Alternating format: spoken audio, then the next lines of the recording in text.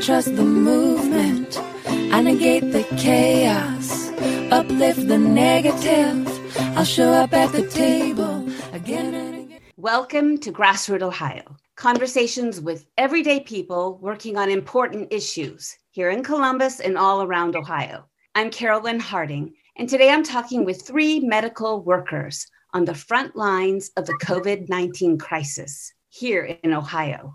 We've all been impacted by this deadly pandemic virus, yet these folks are on the front lines, tending, treating, nursing, comforting our most vulnerable in their deepest need. They are facing life and death head on daily. They are our heroes. One of our guests is a traveling nurse.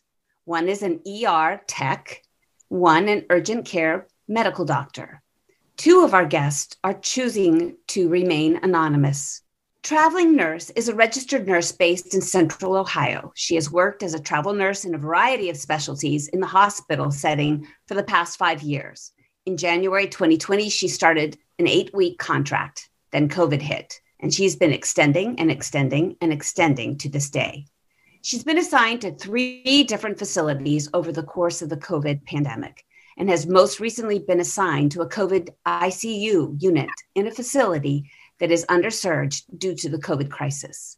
ER Tech is an emergency department technician in a small, independent, not-for-profit hospital in Southeast Ohio with less than 300 beds. As a tech, she takes vitals, assists nurse by drawing blood, running errands to lab cleaning, stocking, performing EKGs, transporting, and doing compressions on patients. Brad Cotton is an MD, an ER physician for 40 years. He started off as a paramedic in Cleveland, studied nursing at Kent State, and then medical school at Ohio State. He's active in Ohio SPAN, Single Payer Action Network. Welcome to Grassroot Ohio. From today's Democracy Now! Headline, the United States has once again shattered records for daily coronavirus cases and deaths, with nearly 250,000 infections reported on Wednesday alone. More than 3,600 Americans died of COVID-19 on Wednesday, by far the worst one-day death toll for any nation since the start of the pandemic. And here in Ohio, in total, we have lost 7,777 people to COVID-19, and we are in the middle of this same surge.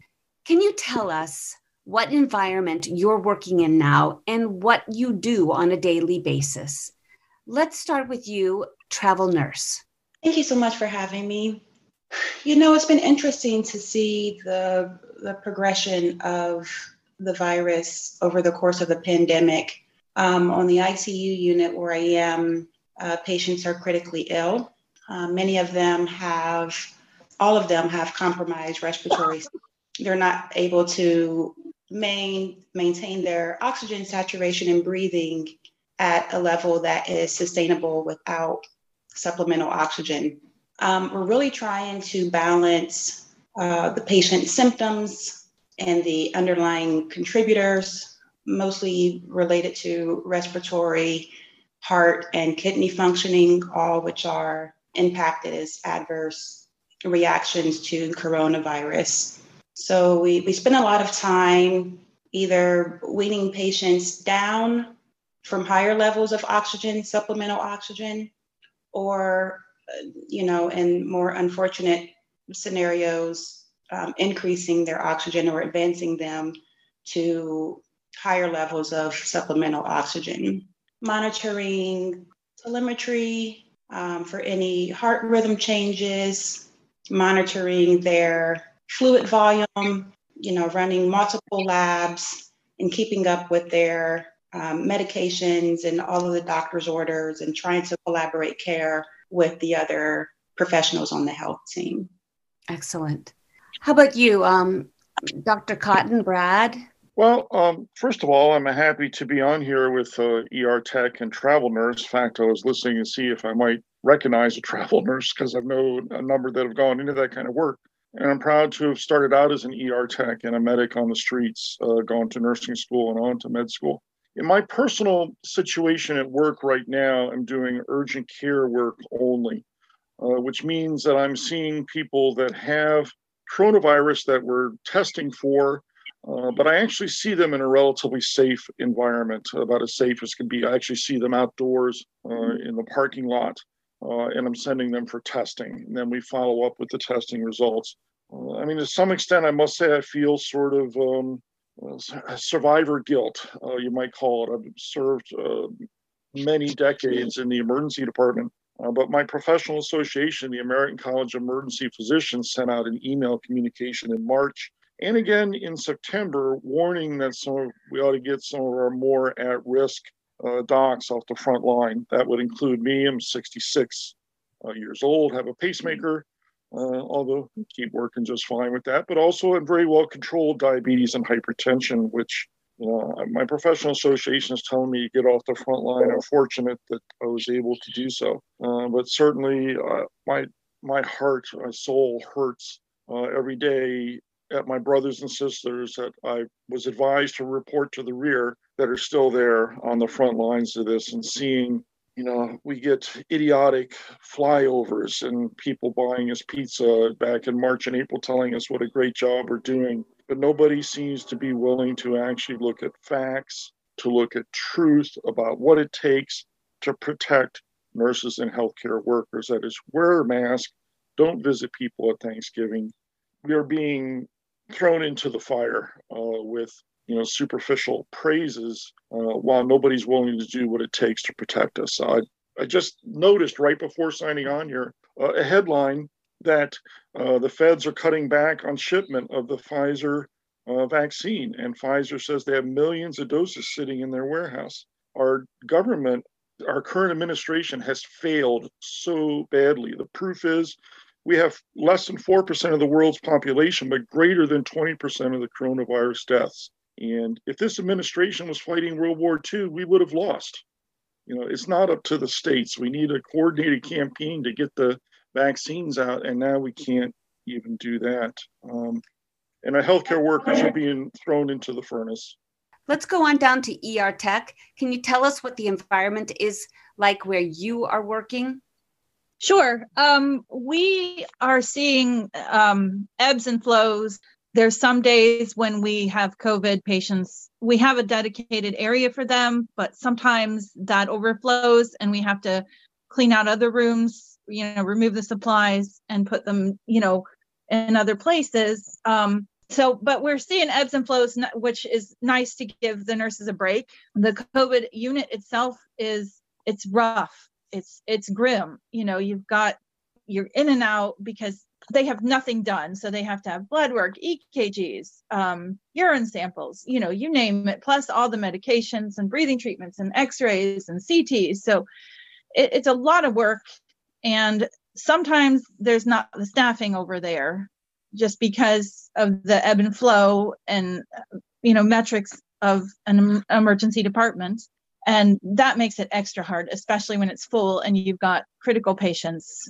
But we see it. We get a lot of surprises these days. We're getting, people, because the symptoms mimic, other conditions, we might, think we have someone with chronic COPD exacerbation or congestive heart failure. And guess what? We find out, oops, they have COVID. And, we weren't isolating. We all wear masks, but, we don't necessarily isolate every single person in the ER because it's impossible. We might get someone in with an accident and oops, find out later they had COVID. We get a lot of surprises and not fun surprises. And then we get a lot of people walking in that are worried about their symptoms and they may not be as severe yet, but I've seen us send people home, with home O2 and they come back in and they're crashing. So the same day.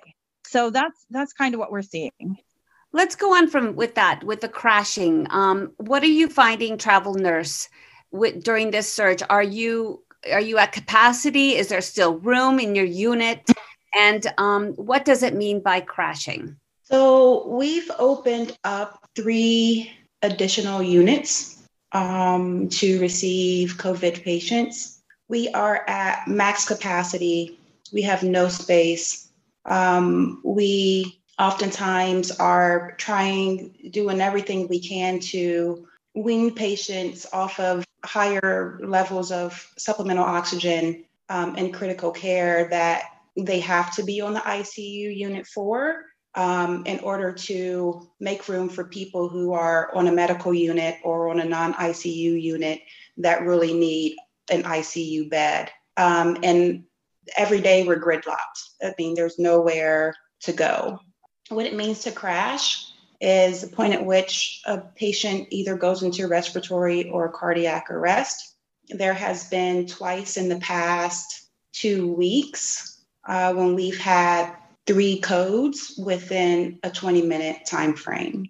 What that means is that someone has gone into a rapid response, respiratory or cardiac arrest. It needs immediate response from the rapid response team. So when you have 3 codes within 20 minutes and you have 1 rapid response team, there are unfortunately some very difficult decisions that have to be made with regard to triage and, how we're prioritizing which of these patients is the most critical patient. How can we be 3 places all at once? With COVID patients, we're seeing that crash happen pretty rapidly. The progression is that the patients will come in needing oxygen through a simple nasal cannula. And once they have maxed out the settings there, we step them up to a high flow oxygen, and from there a BiPAP. And once they've maxed out those settings on the BiPAP machine, they are in need of intubation. And so that often happens. The crash is the point at which we can no longer sustain them on our highest level of non-invasive oxygen intervention, and they have to be intubated, which, is the literature supports, and which we know in the data that's been put out, it's very hard to recover from ventilated status. I see. So what are we finding is helpful? Is it the prednisone? I've heard they started using prednisone and it's really helped get people out of crisis faster. What have you guys found is working to help? Yeah, so the regimen is prednisone or dexamethasone. Some patients with whom it's not counter-indicated may have remdesivir. Sometimes also coupled with a diuretic, which is a medication that pulls excess fluid off of the body because these patients are presenting with pneumonia, fluid in the lungs. And so, the challenge is that every body is different. And every body will respond to the treatment, as their body will. And it's been really frustrating on our end because we are doing everything we can, with the treatments that are accessible to us. And it's very discouraging to, having implemented all of those treatments, really kind of be tapped out in terms of what more we can do for patients.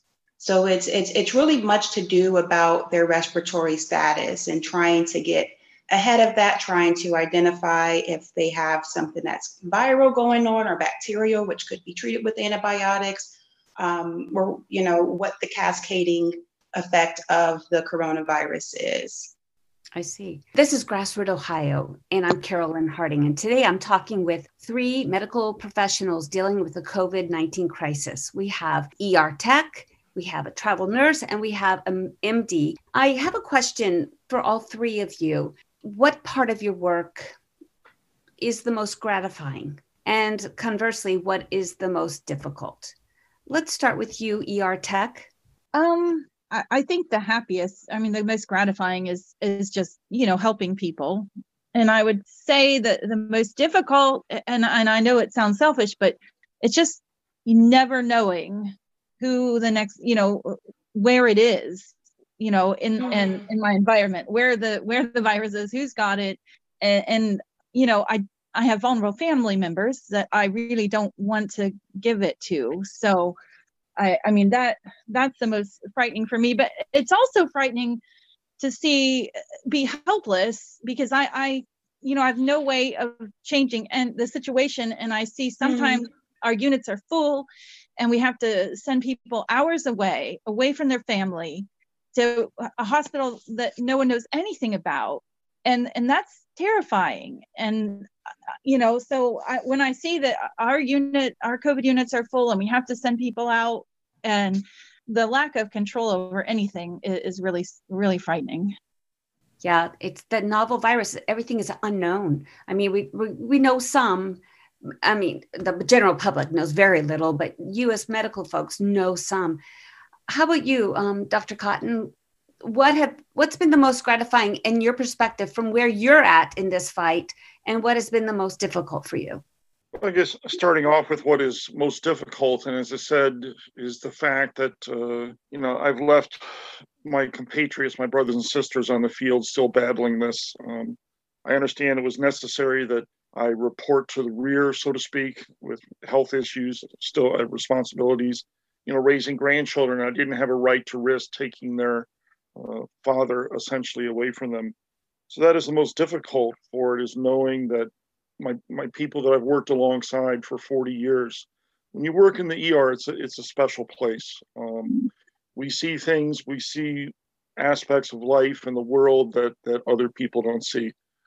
I remember having a patient one time, for example. He had been a Columbus police officer and was now an Episcopal priest, which is certainly a transition, you understand. So we see working alongside each other in the ER, we see life unfiltered and upfront. And I miss still being in that environment and being in a feeling that we're doing essential, important work every day. But it was important that I do so.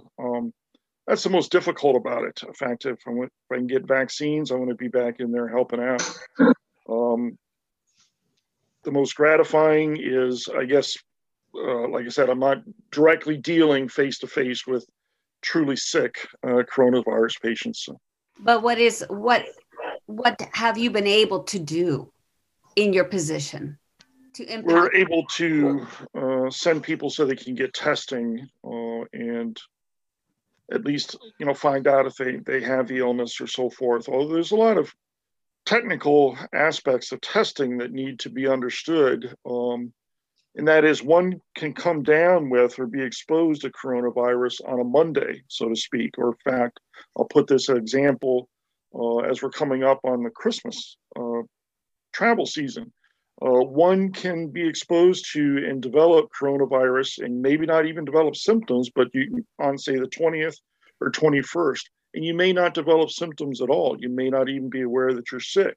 A lot of people will come get tested, not realizing that it may take anywhere from 4, 5, 6, 7 days after you contract coronavirus before the test even becomes positive. So it's important for the public to understand that going and getting tested somewhere, say on the 20th and 21st, does not clear you to visit family on the 25th and spread the virus. It takes a while for this test to turn positive. You saying 4 or 5 days? Yeah, the literature supports the idea it can take anywhere from 4 to 5 days from the time of your exposure, from the time the virus started replicating and growing within your respiratory tract before the testing even becomes positive. So again, it's not a good technique, and I urge everybody out there, as does Dr. Fauci, don't rely on testing to say that you're safe, that you can go visit people at Christmas. As I said, you could have come down with the virus on the 20th before Christmas, not even have any symptoms. The test might not even turn positive till 5, 6 days later. And meanwhile, you're spreading coronavirus all that time, and you will test negative. There is a delay in developing of a test positive situation. That's huge, Dr. Cotton, because I have a 23-year-old son in California, and he gets tested, and I've been tested too.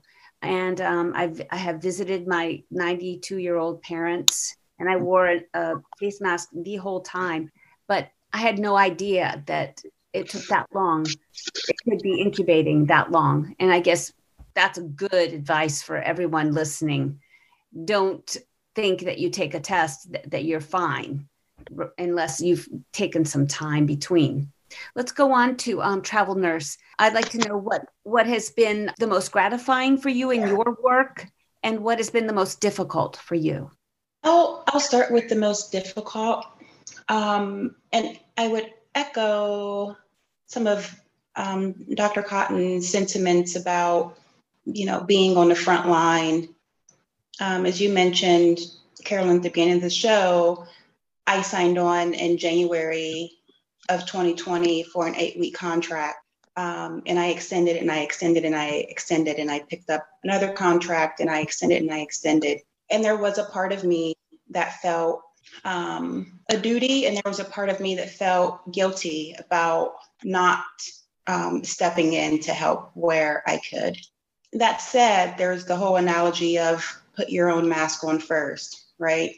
There was a short period over the summer where I stepped back to sort of, for reprieve and to reground, because I was not conditioned for a long haul. I typically do just a couple of contracts a year. And so coming back in now and just seeing the dire need and just seeing the surge and really the state of disaster that is evident at the hospital level, there's a part of you as someone who's taken an oath, to your vocation to serve and do the best you can to be a comrade. But what I would like to share, Dr. Cotton, is that your role is so important, because what I know is that by the time patients come to my unit, it is a steep uphill battle. It is in the urgent care, it is in the community facilities. It is, those more first line of defenses, early recognition and early diagnosis that is important. And of course, prevention is, the best thing that we can all do. But the point at which someone has been exposed, has been diagnosed, getting them early treatment is the best case scenario for them. So I appreciate that you are serving within your capacity and contributing to our overall efforts. On the hospital unit floor in the ICU, the challenges are the shifts are very long. Most of my shifts are, between 13 and 14 hours in full PPE with the respirator, which weighs about 10 pounds, and a power pack that is worn on a belt on the hips.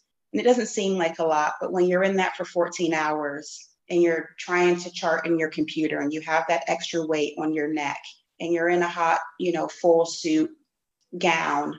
And as ER Tech mentioned earlier, being hyper aware, of contagions all around and just having to be extra diligent and mindful about what you touch, the order in which you touch things, how you're sanitizing things, what a patient's contagious status is, how to move about safely in their space and how to keep them safe in their space. Another challenge has been that we have also become the surrogate family for these patients. On the IC unit, you're not allowed visitors, the exception being end of life situations. And it's a really difficult thing to have to suit up a family in PPE to say their last pieces, to their family members. So those things are challenging. One of the things that has been principal to me on every shift that I would leave on my travel assignments, I would ask myself, did I do everything I could today? And one of the challenges has been leaving the hospital, knowing that I did everything that I could and that everything just isn't enough. That there's just, we do not have the personnel resources. We do not have the capacity to sustain the volume of patients that are coming in.